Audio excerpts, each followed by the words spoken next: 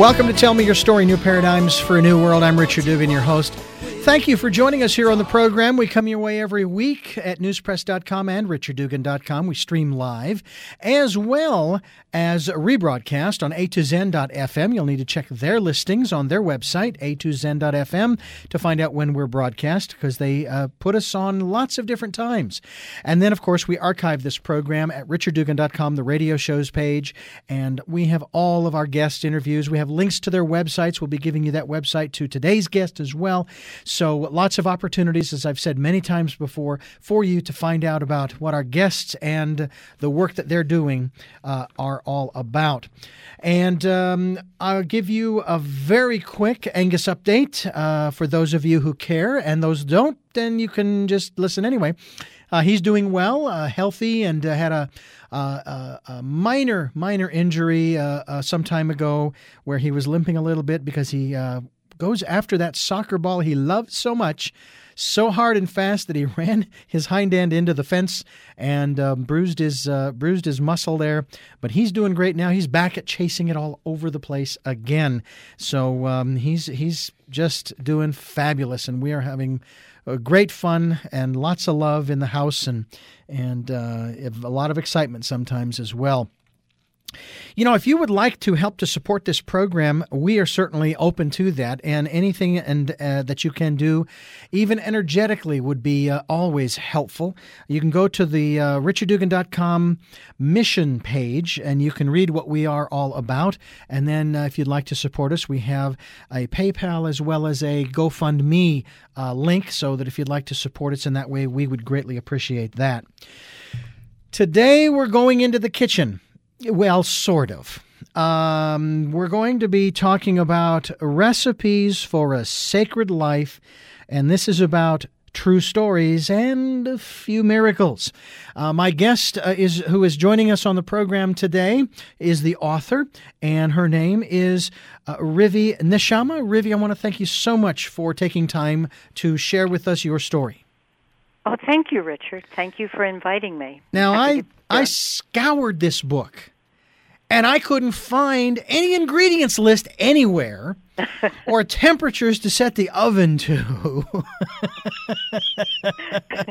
Actually, there is one recipe at the very beginning the prologue. When my mother gave me, for my first marriage, a handwritten recipe book.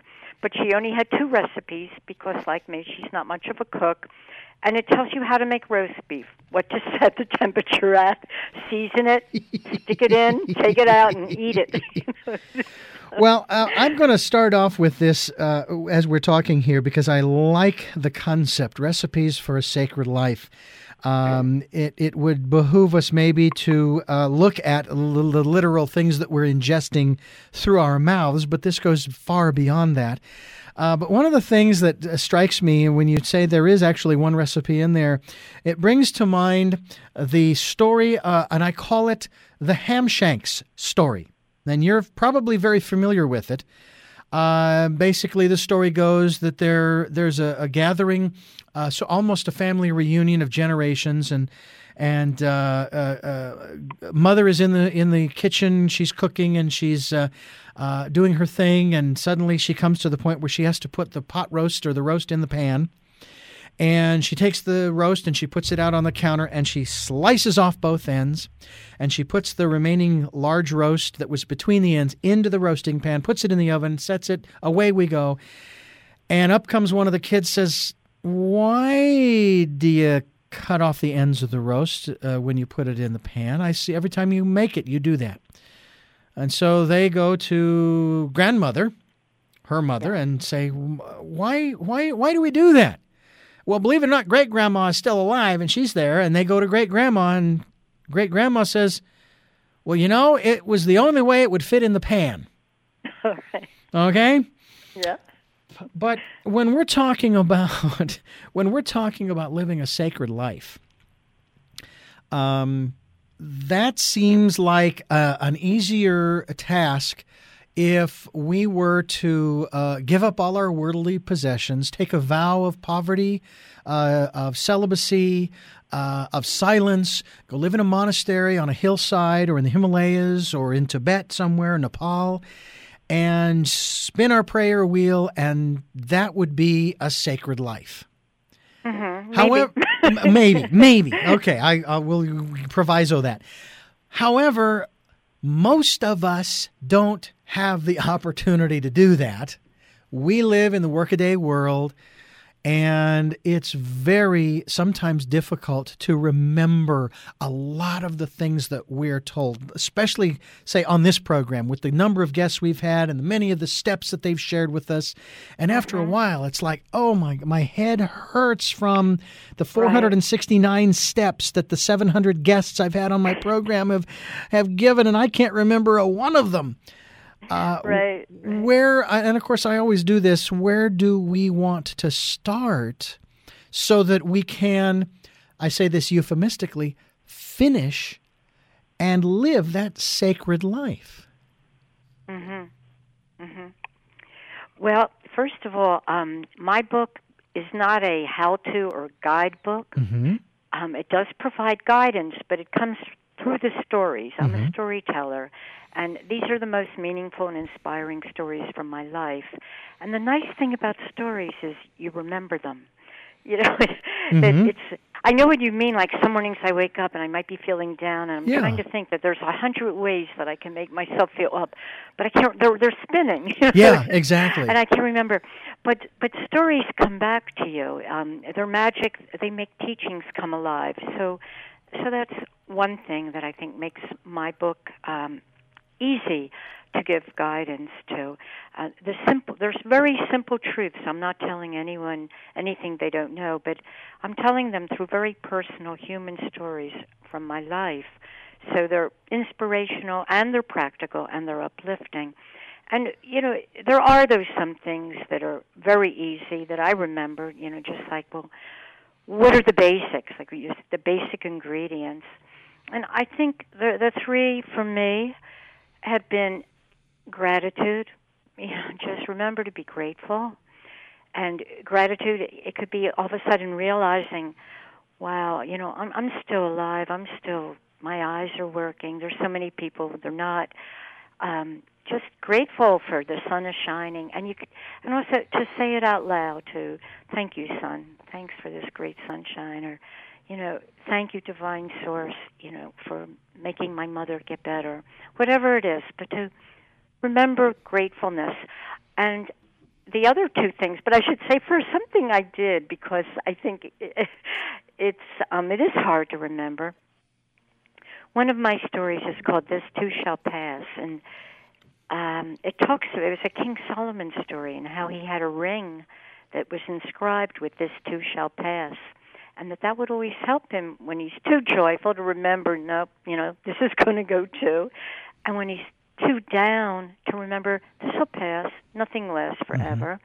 And so then he gets a sense of peace. So I bought myself a ring that had a stone, you know, like King Solomon, and that's another thing, just to remember always, you know, this too shall pass. And sometimes the ring reminds me of the other things, you know, to be grateful. And the other two, for me, main things are just to help others.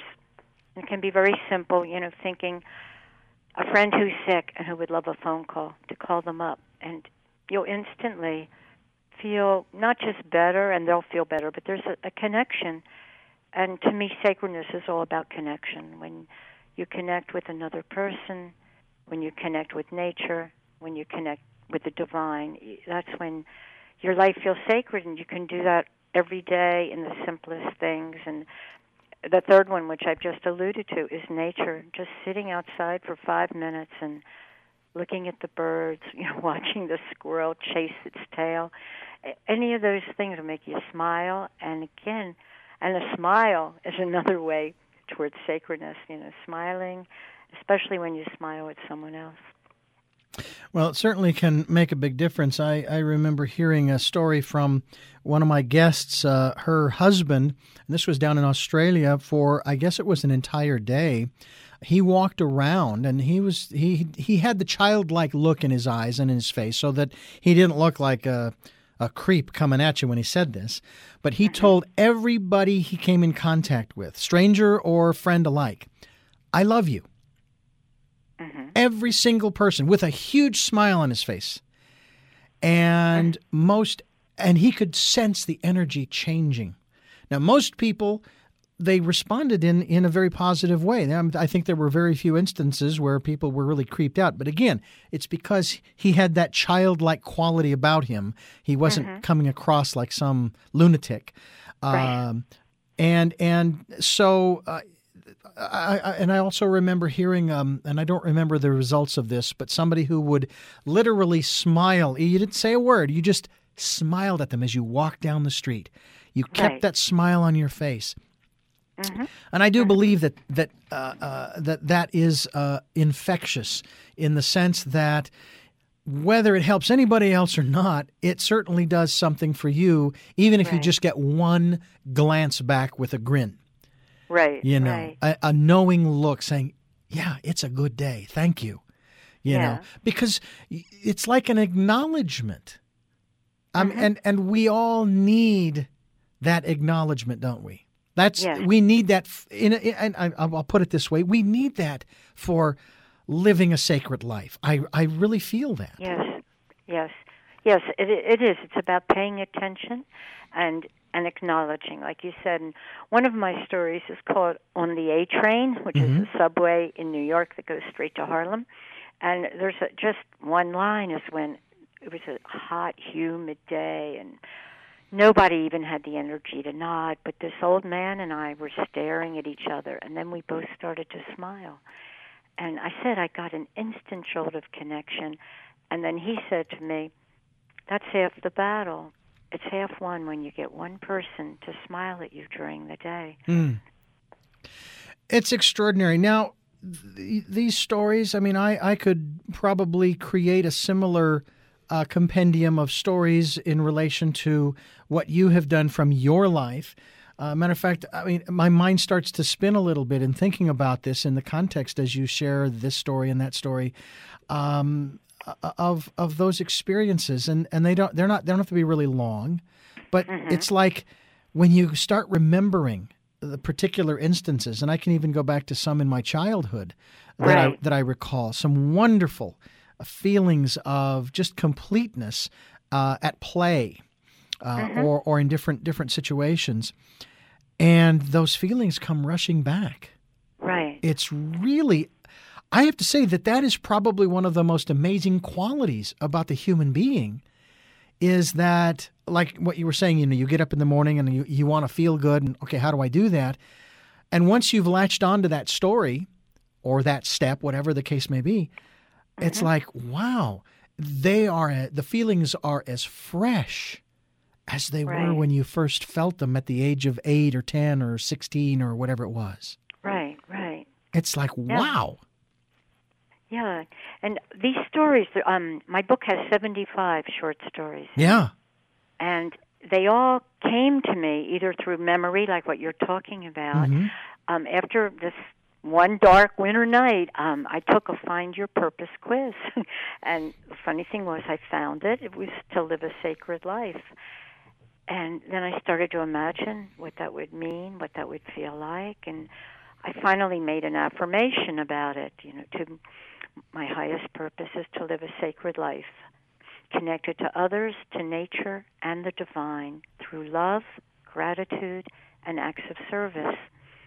And it was soon after I did that I began to remember and encounter all the people and experiences who had somehow given me a lesson or gave me a lesson about sacred living. They just started walking into my life and into my memory. So the stories they were gifts. They were just given for me to write down and pass on.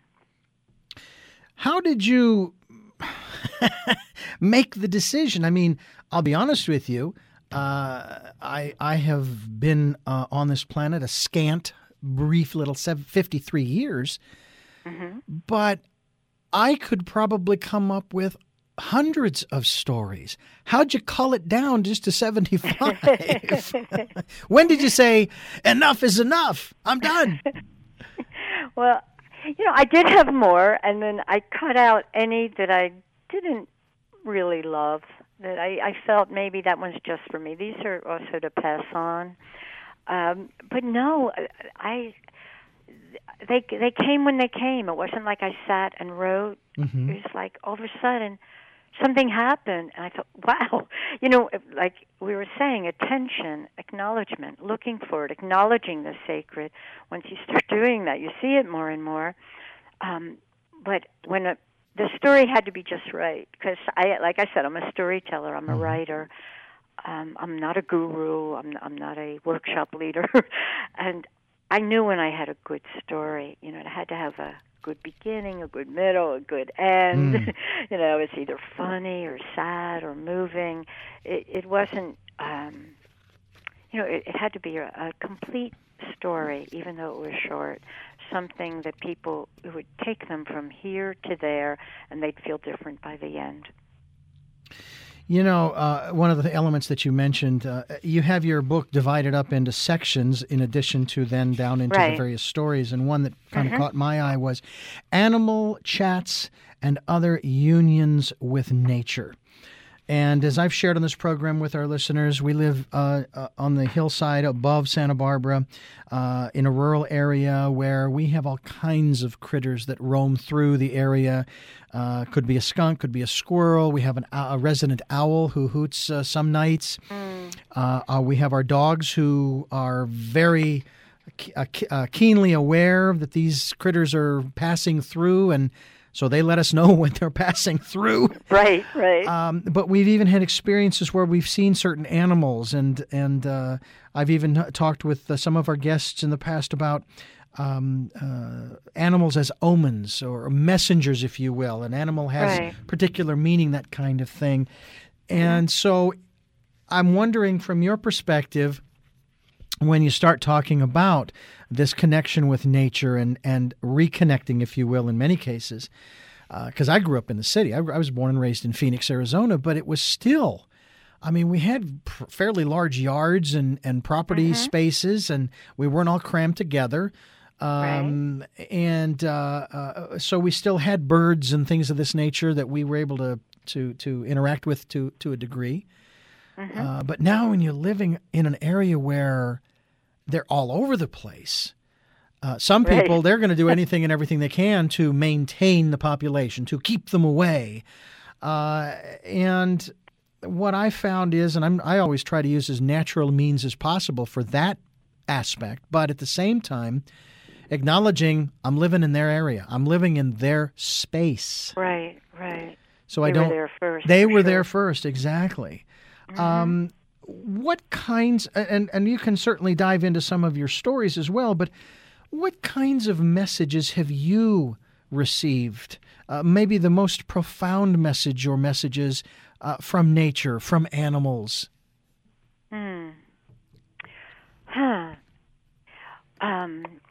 Well, I could actually read you Animal Chats, if you'd like to hear one of the stories. Well, absolutely, we can do that. Let me let our listeners know, while you get that ready, that we're talking with Revi Neshama. She has a book that we're talking about, Recipes for a Sacred Life, True Stories, and a Few Miracles, which I really like that. That's I think that when we do start, as you say, when we do start listening, we start paying attention, that's when those kinds of things start happening.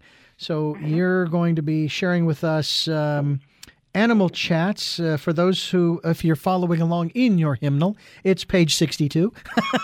Okay, thank you. Thank you, Richard. I was looking. Okay. Now, this is one of my more quirkier stories. I don't usually do this one first, but since we're talking about Animal Chats, here we go. Go ahead. And one thing I would tell people ahead of time is my husband's name is John, so you'll know whom I'm talking about. Animal Chats. One reason I fell in love with John was he talked to animals. Nothing heavy, just, "Hello, Mr. Squirrel, how are you today?" Or, "Hi, Miss Robin. Welcome back." I found it endearing, and like him, very English, in a Peter Rabbit kind of way. In fact, when we visited the village where John was born, it was like stepping into a Beatrix Potter book. There were rabbits and ducks wherever I looked, and on the hillside nearby, I spotted some sheep. That was no big deal, since sheep are found all over England, where they're said to outnumber people. One autumn, while hiking in Shropshire, we wandered into a flock of them. They stared at us, and we stared back. Then I started to sing softly so they wouldn't be afraid. A few were still scared and walked off, one after the other, sheep-like. But they kept turning to look back, as curious as we were. Sheep aren't the only animals I've reached out to. After reading a book that said we can communicate with all species, I tried it first with bugs. I'd ask certain flies to alight on my hand and stand still, and they would.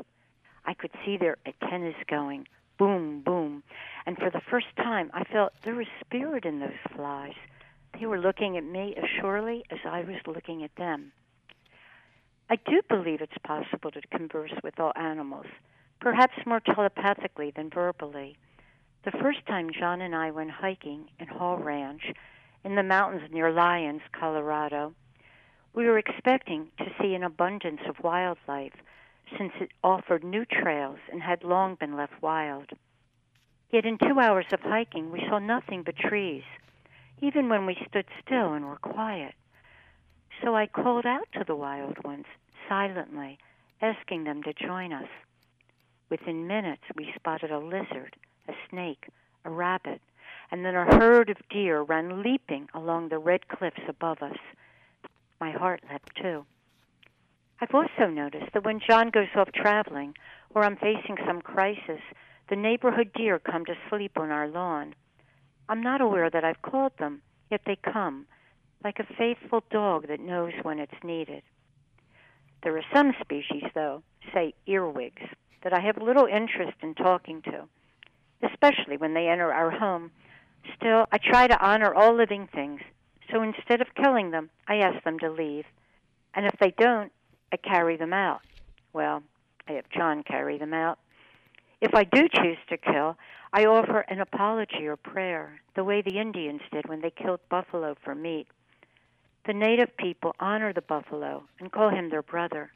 They believe we're all related, 4-footed as well as 2-footed creatures, along with plants and trees, sky and earth, and even my mean third-grade teacher, Miss Brown, all of us linked together in an inextricable hoop of life. Nowadays, I speak to animals as much as John does. "Hi, magpie," I say. "Hello, bees." And when the deer come to graze on our lawn, I talk to them in a quiet tone, as I've been taught you should. "No worries," I assure them. "Glad you're here. You can eat the grass, but stay out of the flowers." Their ears perk up attentively, and then they eat the flowers. I think I say the same thing to the bees every time I have one. As a child, I was afraid of them because I didn't want to get stung, but now as an adult, when they start flying around my head, I'm just glad they're there. Yeah.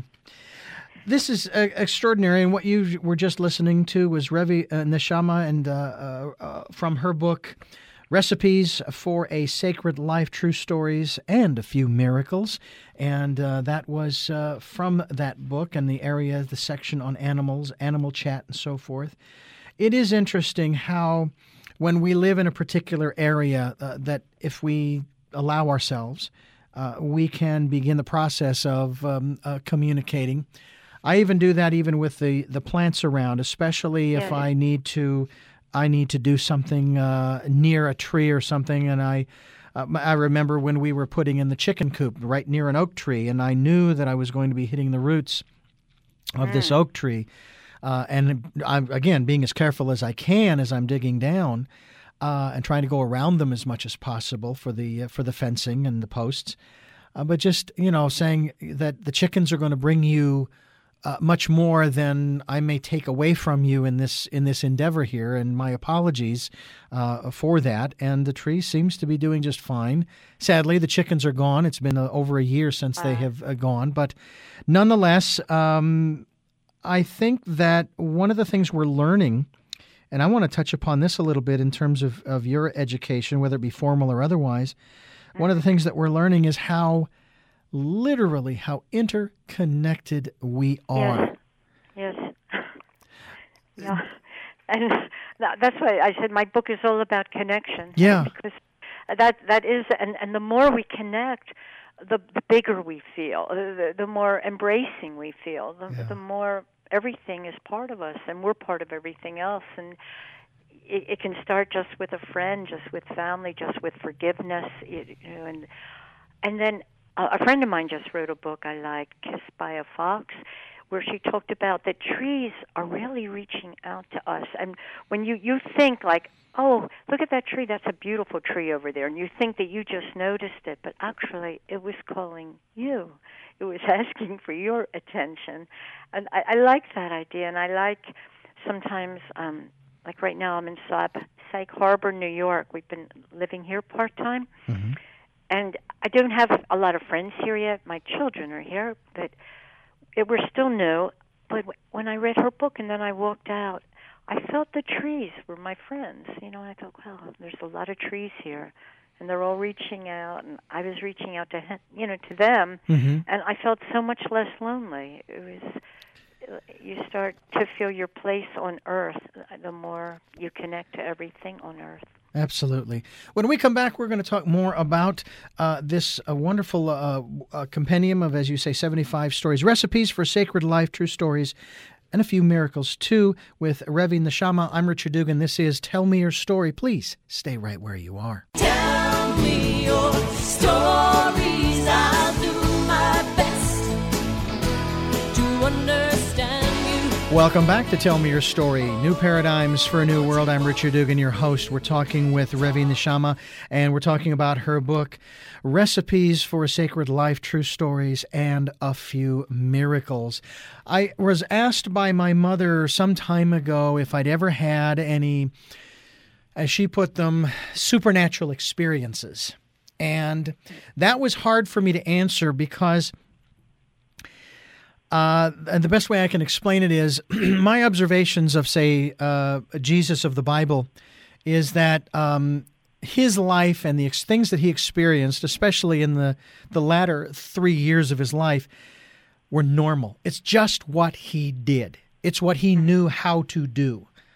We viewed them as miracles, astounding, incredible. I mean, think about it. If we were to go back 200 years, let alone 2,000, with an iPhone or an iPad, they would think we were gods or what have you. But that would be normal for us. So when she asked me this question, it was hard for me to really answer that because I never really looked at a lot of what has happened in my life as supernatural. I've always felt I've been in the right place at the right time in my life, which, very few people can say that. And I'm grateful that I can. But I'm wondering about you, and when you began to reflect on these stories that were coming to you as you were preparing this work, were you able to pick up on some of these miraculous happenings in your own life and say, wow, I am an extraordinary human being? Yes. And one of my stories is Miracles to Share. And it's a long story, so I didn't think, you'd want me to read it. But I'll just read the first two paragraphs. Oh, okay. Okay. Miracles to Share. I was reading a book with a great title, Stand Like Mountain, Flow Like Water, by Brian Luke Seward, and something he wrote struck me.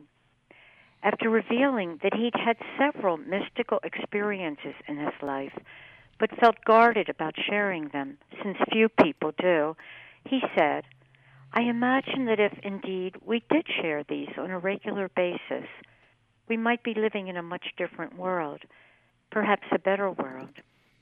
Now, I believe, as Seward does, that many, if not all of us, have experienced the miraculous sometime in our lives. Not just the ever-present miracles of creation, but something specific to our own life story. We might not have called it a miracle. We might have said, what an amazing coincidence, or thank God that happened. But maybe, just maybe, it was a miracle. Seward said we should speak about our miracles, perhaps so others can be open to their miracles, or feel hope when hope is what they need.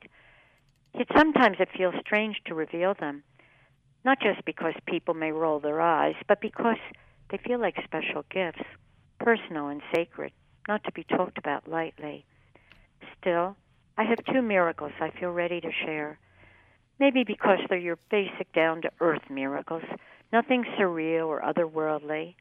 They're curiously similar in the way they end, and they have a common beginning as well, for they both involve my daughter, Elise.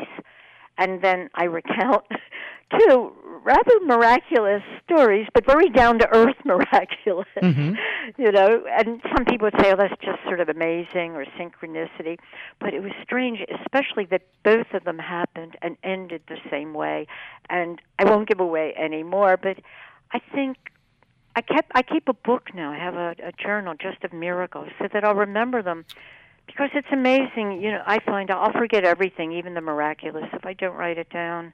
So, you know, I write down very special things that happen, things that were just so, like a blessing, just when you needed it, and something special, something different, something outside of the realm of, you know, what can be expected, and something that brought grace, you know, in some way. So, and I feel that, you know, when you talk to people, they're very shy about sharing these things. But once you start, everybody has at least one to share, you know, something. They might not call it supernatural, but it's something miraculous that they can't understand how it happened, but it did.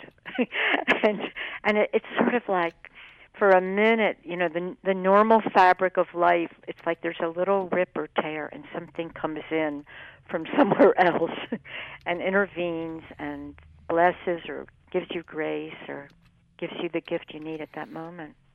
I couldn't agree with you more on that. And I think that these kinds of stories are certainly going to help others to maybe have them come out. They'll be able to express them more, right, both to themselves, even if it is just in a journaling or even just in reminiscing in their minds and hearts, or maybe to others in terms of sharing them, as you have done here. Now, I'm curious, are there any stories in this work, or were there stories you had decided I'm not going to use these because they may be a little too personal, or maybe a little embarrassing, that kind of thing? And I'm not asking you to tell us what those stories are. Certainly, That's but funny that you asked that. I think actually one story I do remember. I felt that the person I was writing about might not feel good. Exactly. So That's what I was wondering. I took that out. Yeah. But what's funny is my sister said to me the other day, Rivi, I'm surprised how many of your flaws you chose to reveal. I said, well, I'm surprised too. I didn't realize I revealed that many. You know, I mean, I wanted to be very honest and show people, you know, to live a sacred life, you can be very human, and that I have a dark side, and I can have very depressed moments, and anxious, and angry, whatever. But that's human. And I even have a story where the Dalai Lama in his interview is asked, do you ever have negative feelings? And he says, yes, I get depressed, I get angry, I get jealous. And I thought, great, this is great, you know. If even the Dalai, I don't have to feel bad. Yeah. And then, like the Dalai Lama, he went on in the interview and says, but there's no reason to feel hopeless. You'd be hopeless if anything were going to be static and just stay. But that's not the way of the world. Everything's always changing. Yeah. So, well, one of the things I find very interesting, and I think we've done some programs where we've touched upon this, and that has to do with, the eternal questions that come to mind, and it's one of those things where I might sit. Maybe even after an interview, I might sit after pondering some of the things that we've shared, and for example, this past weekend spent the better part of the morning stacking a half a cord of firewood for the winter. Mm-hmm. Not an easy chore, I want you to know. I'm grateful. I'm sorry? Yeah. I believe you. That's not easy. I was very fortunate that my wife was there to assist and help in the process, but nonetheless, for the both of us. And so it's like you come in on Monday and you go to work, and it's like, oh, my body is just killing me. And I have these interviews I have to do, and I have to go through this process, and I've got to be focused, and I've got to be attentive, and usually things just click, and it happens, and it works, and all of that is fine. But it's like sometimes the body just wants you to focus on it, and you can't focus on the higher things, in spite of the fact that I know my life's purpose is to focus on the higher things. But when we talk about these questions, like what is my life's purpose, and what is my higher purpose, and what is the meaning of life, and so forth, and you made reference to being grateful for just the simple things in life. I mean, even just a breath of air. And by the way, just a side note on the breath of air, I was watching a documentary, and they were talking about air and how it travels around and so forth, and we inhale and we exhale and so forth, and that the particles of air that are out there in the planet, in the atmosphere, are still there from generations long past, and that we are inhaling the particles of air and carbon dioxide and all those other elements from the greats and the not so great. And it's when they said that, I'm going, we're not just connected to one another, you and I, Rivi, here in this timeline. Right. We're literally, and I do mean this, literally connected to the past through that. I mean, it blew my mind. It's like, are you kidding me? Really? Yeah, I didn't know that. That's pretty powerful. I mean, if you just want to focus on the avatars, the masters, the great prophets of the ages, we're breathing the air that Adam and Moses and Muhammad and Jesus and Zoroaster and Babaji, and the list goes on and on, including all of those that we don't want to list, the bad guys.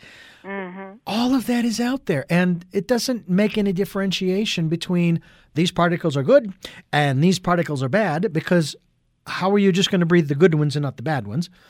Right. It just is. But but again, I go back to the whole issue of the connection. Mm-hmm. I mean, it's like, wow. So yeah. That's pretty connected. Oh my Lord! I was just blown away when you started sharing your idea for this book, and I'm curious as to what the impetus was. Obviously, because you had made reference at the beginning of the interview to this nudge or this calling or this inspiration. I've got this idea. I've got this book. These stories are coming, and I've got to start writing these down. Right. Well, it was very mysterious, because after I did that affirmation that my highest, I did the quiz, what's your highest purpose? Mm-hmm. I found out to live a sacred life. Well, 1 week later, the editor of a magazine I sometimes wrote for called me up and said, Rivi, how would you like to write an article on how to create a sacred space in your home? And I went, well, sure. Synchronicity. And I started doing all the research, and I ended up at a Native American feng shui master's home where she said she wanted her whole house to feel sacred. Mm. And it did. It was full of light and magic. And I was walking home, and I started to write the article in my mind, how to create a sacred space, when suddenly I felt a voice inside me. I felt it. And the voice said, Rivi, write a book, how to create a sacred life. And that's when I said, yeah, will do. And that's when the magic really started happening, that the stories came to me and the people came into my life. And it was just like a gift. So it was a great joy to write the book. That was the easy part. Okay. Because it sounds an awful lot like, as you've just described it, you really initially you had no real resistance to it. I mean, it was like it just felt right for you. That's true. And I had stopped writing. I used to be a writer. I wrote. I was a journalist in New York many, many years ago. But then I started feeling, writing is kind of self-centered. For me, for me, it was too much about me. And so I went back to school in social work, and I became a community organizer. And I spent most of my life as a community organizer, helping the poor and children, disadvantaged children, and immigrants, and the environment. And I didn't write that much. But then I also was an editor, so I was doing editing, and then someone asked me to write something, and now and then I would do these articles. But I had no intention anymore of writing another book. And this was really a surprise, but it was a beautiful surprise. And I'm not one, when people talk about channeling, that was something I always thought, it's just them. Why do they have to call it channeling, But in a way, I understand now, because I thought I sort of became a channel for these stories. I mean, they're my stories. They happened to me. Mm-hmm. But they felt like they were given, and that I was asked to write them down. Well, and I think that in that context, these were specific stories. As again, like I said, you probably have hundreds of stories like these, but these were the ones that you were given, say, by the universe, saying, these are the ones that we know are going to touch people as they read this book. Right. And also, I'm an editor. Right. Oh, certainly. So I knew, when I edited, I looked and thought, will this mean something to someone else? Yeah. Will this uplift people? And it's been great. The feedback I've been getting is, people laugh, they cry, they relate. And most of all, which is great, they said it reminds them of the sacredness of their own lives. And a lot of people, they said, I never thought of myself as spiritual, but now I'm reading your book, and I see that I am, and I'm really grateful that you woke me up to seeing that I do live a sacred life, a spiritual life, and I always will. I'm not sure if you're familiar with the author James Redfield and his great work back in the 90s of the Celestine Prophecies. Right. I read that. What comes to mind is the message within the pages about how we each have a message for each other. And what I see here is that you have that message. You don't know who it's for specifically, but you know that anytime anyone picks up this book and just flips to any one of these. Some of these stories are long. Some of them are even half a page. Right. They're short stories. It's going to touch them in some way. Mm-hmm. And everyone has a different reaction. It's like a Rorschach test. Oh, I love that. It's amazing. Some people just say, they're just delightful, playful. And then one review said, she shows us how to come out of the dark and the fear. That's what they got. Wow. So it was like, wow, yeah. I have to say that's an interesting observation, whereas, and I'm not going to necessarily refer to the book or the author, but there was an author back in the 50s who wrote a philosophical treatise, if you will, and she was born in Russia, and she escaped the revolution of the 19-teens, and with her family and so forth, and then wrote these different works in the 30s, 40s, and 50s that were virtually, I think the word is panned. I mean, there wasn't anybody who reviewed it who liked it. Not one. And yet, to this day, it is now selling more copies than any other book ever, with the exception of the Bible. Wow. And people are beginning to read it, young people in particular. Now, I've not read the book, but it's been made into a couple of movies, and I guess there's a third part that's coming out. And so I've seen portions of the second movie. We're going to watch it from book part 1 to part 2 here shortly. And we watched a documentary about this woman, And I thought, she's got some good ideas, but they're still part of the old paradigm. They're still part of the old way of thinking that I can appreciate where she's coming from. I'm certainly not going to pan it if I was to read it and review it, because she has a right to her perspective, even if some even said the book is angry, that kind of thing. Well, but she has a right to that. Because she's trying to say something and people weren't getting it. There was this one guy, a real professor, and I don't remember his name, but I remember a satirist by the name of Stan Freberg who did a bit about him, and his character was named Marshall McMedium. And he talked about how, he was in the studio in an interview, and I am the studio and the studio is me. And he wrote this particular book, and the interviewer was asking him about the book, and he says, yes, and I'll be coming out. My next book is an explanation of the last book, and so forth. And I wish people would get it. And it's like sometimes you just have to write what's on your heart, whether people get it or not. Now, what you've created, there's no controversy over. It touches people. And I think that in our day and age here in, interestingly enough, the 21st century, which I dreamed about as a child, this is not even close to the dreams I had. Nonetheless, here we are, and I think these are the kinds of works that we need today. Is that your feeling as you were inspired to begin it, or as you were putting it together, or especially as it was finally completed? Well, I think as it was being completed, I realized we need very real-life experiences related about sacred. No more, there's a lot of lofty books out there and a lot of theoretical and a lot of religious, but these are just very human, real life that anyone will relate to, and also that there's a lot of humor in them, that there's, a lot of them really make you laugh. And I felt that humor's a big part of spirituality, and not many spiritual books were including it. It's like, so that was important to me too.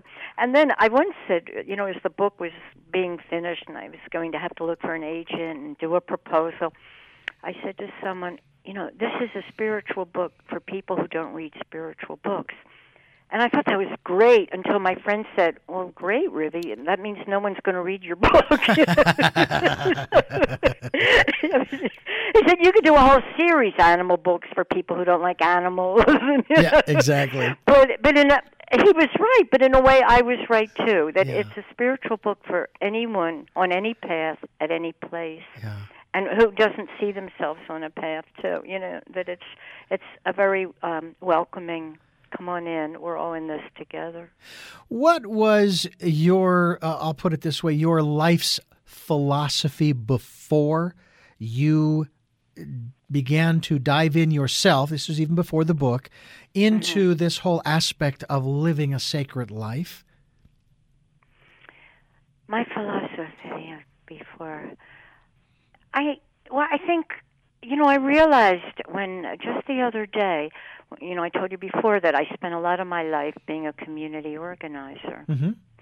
And I realize now that was already the beginning, or a deep part of my sacred life, helping others, helping the world, helping make clean air, helping save endangered species, stopping the nuclear bomb, helping immigrants learn English, and show mutual respect in a community. I helped start an organization called Intercambio, uniting communities.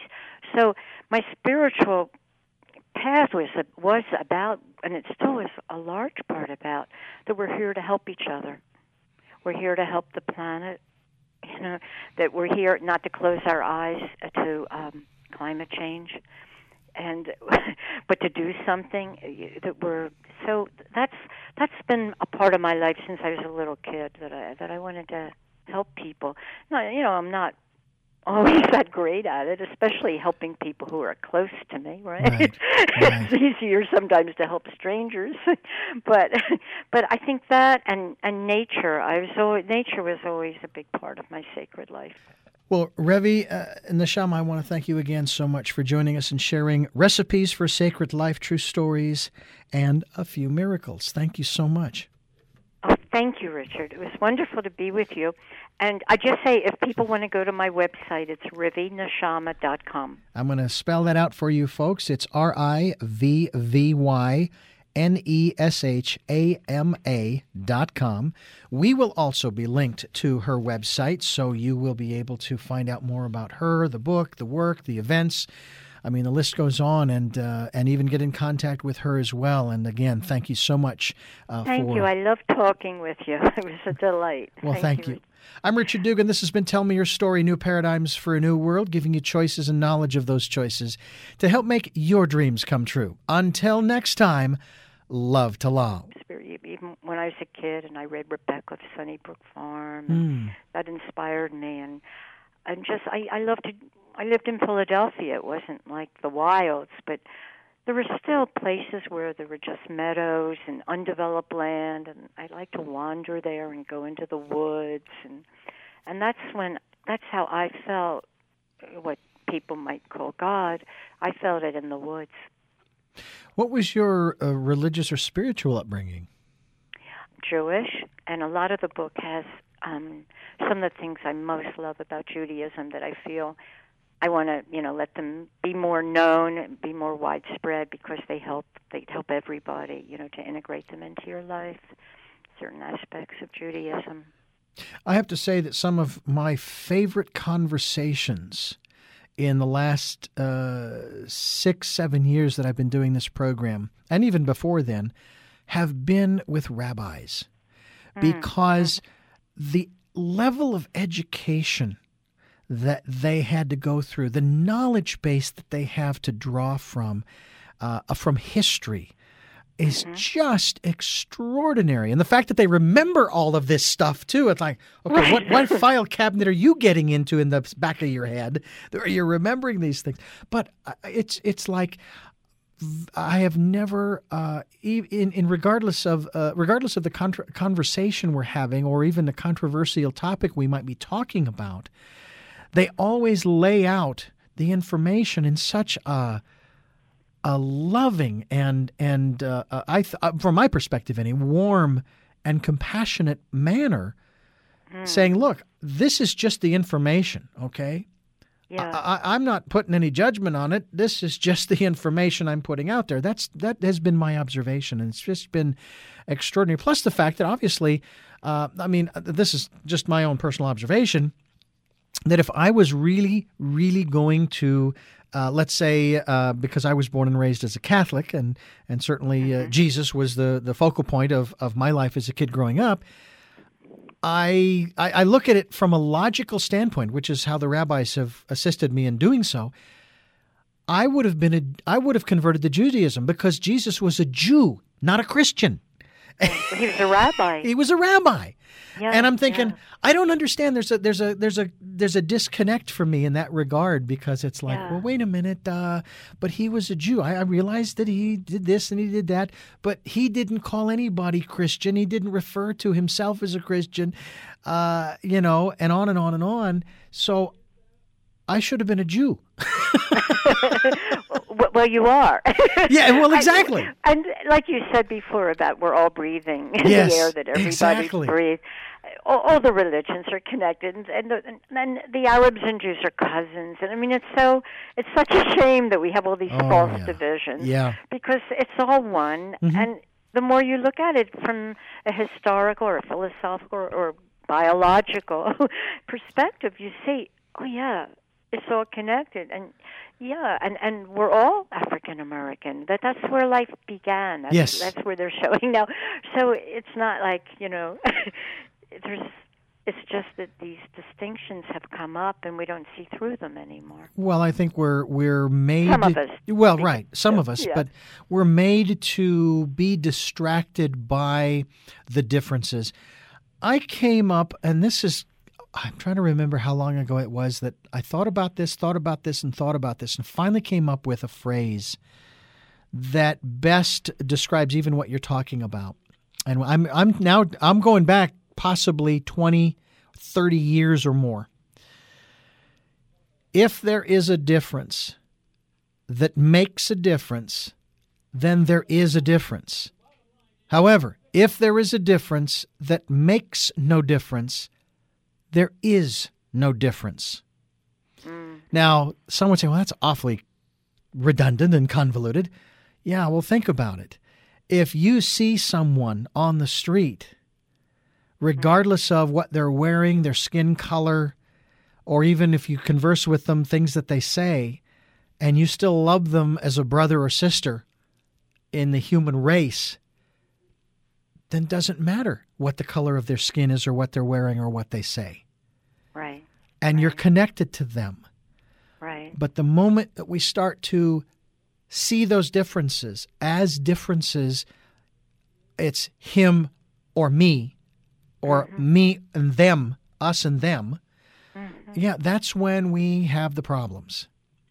Right. That's when we have the problems.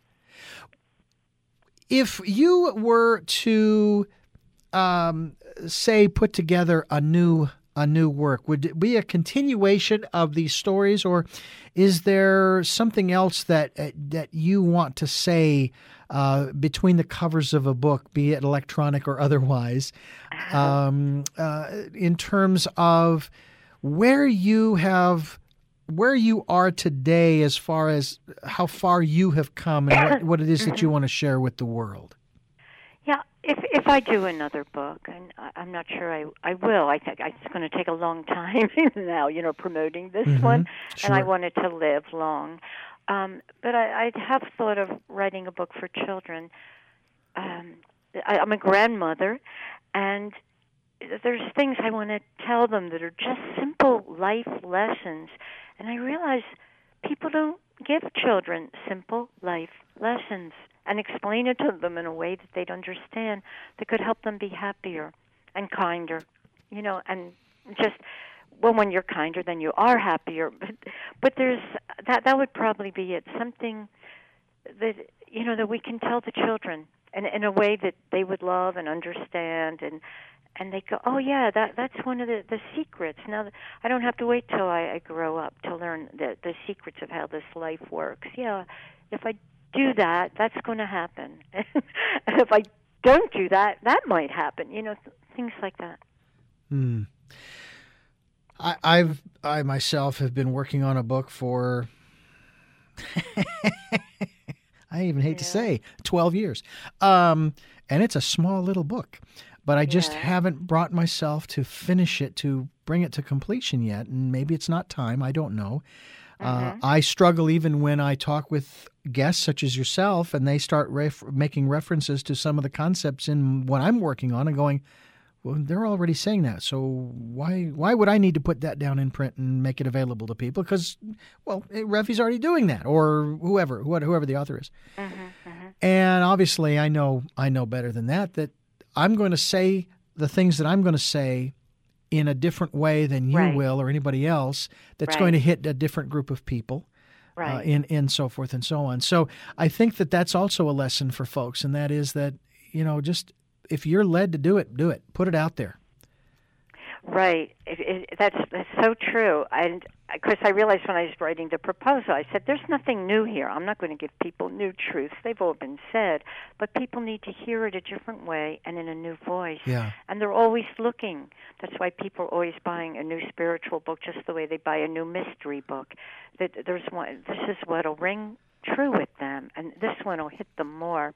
And I just read a quote the other day. I liked it. We tell our stories because it's part of the ongoing revelation of what it means to be human.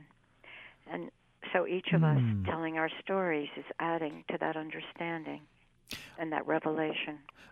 All right, I'm going to put that question to you. What is it that you think, what is it that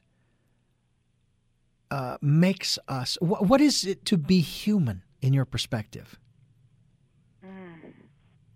Well, the first honest thing that came to mind was to have so many emotions, such a variety of emotional experiences.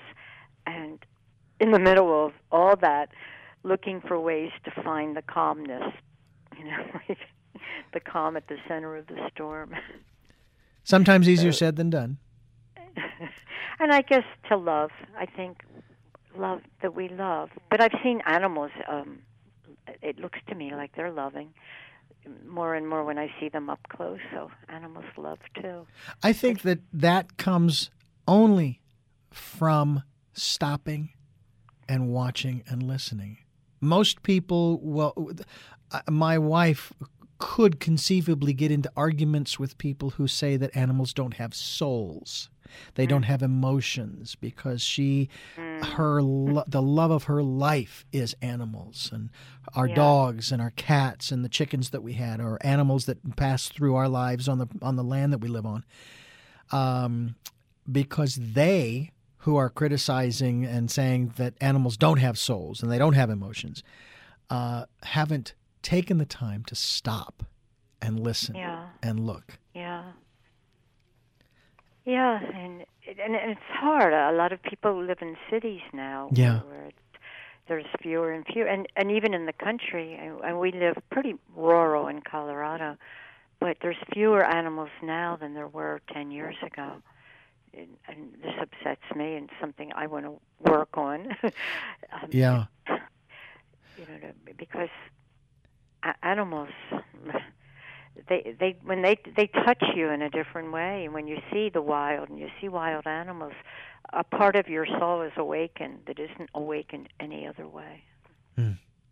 I want to thank you so much for taking time and sharing your story with us. And before I let you go, who is Rivi Neshama? Who is Rivi Neshama? That's this is a trick question. No. However you choose to answer it is your answer. Okay. Rivi Neshama is someone who's lived a lot of different lives in her one lifetime. And she's been integrating them and learning from them and passing on what she's learned, and tries to keep her sense of humor. And the name Neshama means soul in Hebrew. And Rivi is from Rebecca in the Bible, bound to. So I'm bound to my soul. And that's how I want to live. And that's my guiding light. And meanwhile, I'm very human. And as my sister said, I reveal a lot of flaws, and I always will. But I'm walking along the path with everyone else. I've often thought about the revealing of one's flaws. Years ago, I was sort of taken to task privately about all of the stuff that I reveal about myself in my interviews. And I said, well, what difference does it make? God already knows. So what if 7 billion other people know? Most of those people don't care anyway. So what? Yeah. What is it that you hope to or want to achieve through the work that you're doing now? Oh, uplift people, uplift them, and add to the joy in their life and the purpose, and that they will be inspired to help others more, to help others, and to help the planet. And those are big things to say out of, a bunch of little stories and stories that make you laugh and make you cry. But I think, once the connection comes, that it'll follow from the connection, that we'll all start helping each other more, and we'll all start thinking, okay, we want this planet to be in good shape in 50 years, and there's trouble happening, and what can I do? I have two more questions for you. One of them has to do with your husband, John. What role does he play in the work that you do? Oh, he's a very integral part. we're both writers, and we're both editors. So on a very mechanical level, we're always talking and editing each other, and Nice match. Yeah, it's a helpful match. But also, he came from a little village in England, and surrounded by sheep and all these animals. And I think he brought me more. I lived in Manhattan for 25 years, and then I met John, and we fell in love. And he took me out to Boulder, Colorado, and really took me on hikes and walks, and brought me much closer to my spirit than I'd ever been before. Through the nature and just being quiet. Just watching, just listening, just looking. So he's played and also John. He gives me unconditional love, and so I'm learning that. That's not one of my fortes, giving unconditional love, but I learn it from him. And that doesn't mean he's perfect or better. We each teach each other different things, but that's a beautiful quality he has that I learn from. And how powerful are we as human beings? How powerful are we as human beings? Well, when we connect with our inner spirit, with the divine inside us, all around us, we're incredibly powerful. I don't know if I wouldn't say it's limitless. I still believe that there's something outside of us. That's my belief, that is the true source of power, but that we can tap into that power and connect with it. Well, Revi and Neshama, I want to thank you again so much for joining us and sharing recipes for sacred life, true stories, and a few miracles. Thank you so much. Oh, thank you, Richard. It was wonderful to be with you. And I just say, if people want to go to my website, it's RiviNeshama.com. I'm going to spell that out for you, folks. It's RiVVYNESHAMA.com. We will also be linked to her website, so you will be able to find out more about her, the book, the work, the events. I mean, the list goes on, and even get in contact with her as well. And again, thank you so much. Thank you. I love talking with you. It was a delight. Well, thank you. I'm Richard Dugan. This has been Tell Me Your Story, New Paradigms for a New World, giving you choices and knowledge of those choices to help make your dreams come true. Until next time, love to long.